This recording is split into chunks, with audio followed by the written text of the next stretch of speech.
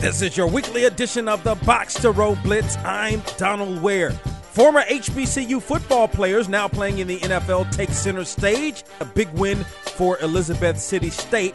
And Albany State also with a big win. I'll have more after this. It's time for football, and this year, Bayou Classic is for me and you. The 43rd annual Bayou Classic will kick off at 4 p.m. in the Mercedes-Benz Superdome on Saturday, November 26th. The historic match between the Grambling State Tigers and the Southern Jaguars will once again break a tie. Wait, did we mention the bands? The GSU Tiger Marching Band and the Human Jukebox will battle it out during the Battle of the Bands and perform during our electrifying halftime show. Go to Ticketmaster.com to buy your tickets today. First, let me take you to London for the Giants and Rams matchup. Former Tennessee State star Dominic Rodgers-Cromartie making his impact felt. Back to throw again.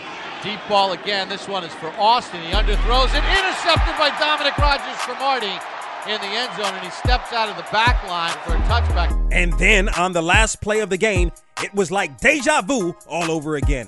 Blitz on. Keenum back. Throws a sky ball left and intercepted by Dominic Rodgers-Cromartie in the end zone. Then he steps out of the back of the end zone. That was Bob Papa on the Giants Radio Network. The first 2 interceptions of the season for DRC. That one ended the game as the Giants held on to defeat the Rams in London 17-10. Next, let me take you to Nashville, Tennessee for the game between the Titans and the Indianapolis Colts. We pick things up in the fourth quarter with the Colts ahead. Snap is low, but Mariota comes up with it again. He looks downfield. Look, he's hit. The ball's out. The ball is out. It's bounced around. Colts have got it. Mathis running. Mathis scores. Mathis scores. Mathis scores. The Colts have broken it open. A sack fumble. Roberts' second touchdown of his career. He had one in Cleveland just like it.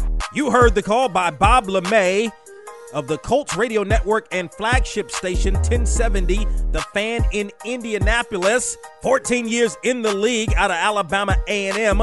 Robert Mathis still getting it done. The Colts would go on to defeat the Titans 34-26. And in Cincinnati, Malcolm Johnson in motion. Hogan at quarterback. Takes the snap. Gives right side. There goes Crowell into the end zone. Touchdown Browns. They lead. Former Alabama State star Isaiah Crowell continues to succeed. His 4th rushing touchdown of the season, the 16th of his career. The lead would be short-lived for the Browns as they fell to the Bengals, 31-17. That audio courtesy of the Cleveland Browns Radio Network. Jim Donovan on the call. Now, I want to take you to Tuskegee, Alabama, where the Golden Tigers were in a dogfight with Kentucky State. Tuskegee closing the gap to 10-9 on a Jerome Lewis 1-yard touchdown run with 1:25 remaining in the fourth quarter. Tuskegee would get the ball back and attempting an 18-yard field goal with 12 seconds remaining. The snap, the hole, Picard picks it up off the ground. It's blocked again.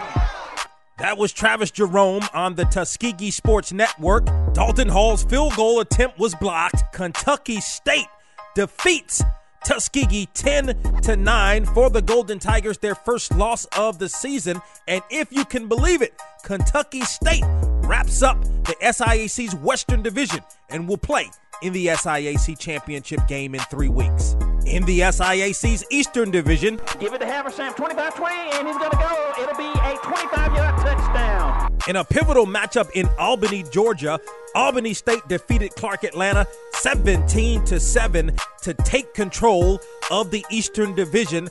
That was my main man, Freddie Fresh Shuttles, on the Albany State Sports Radio Network.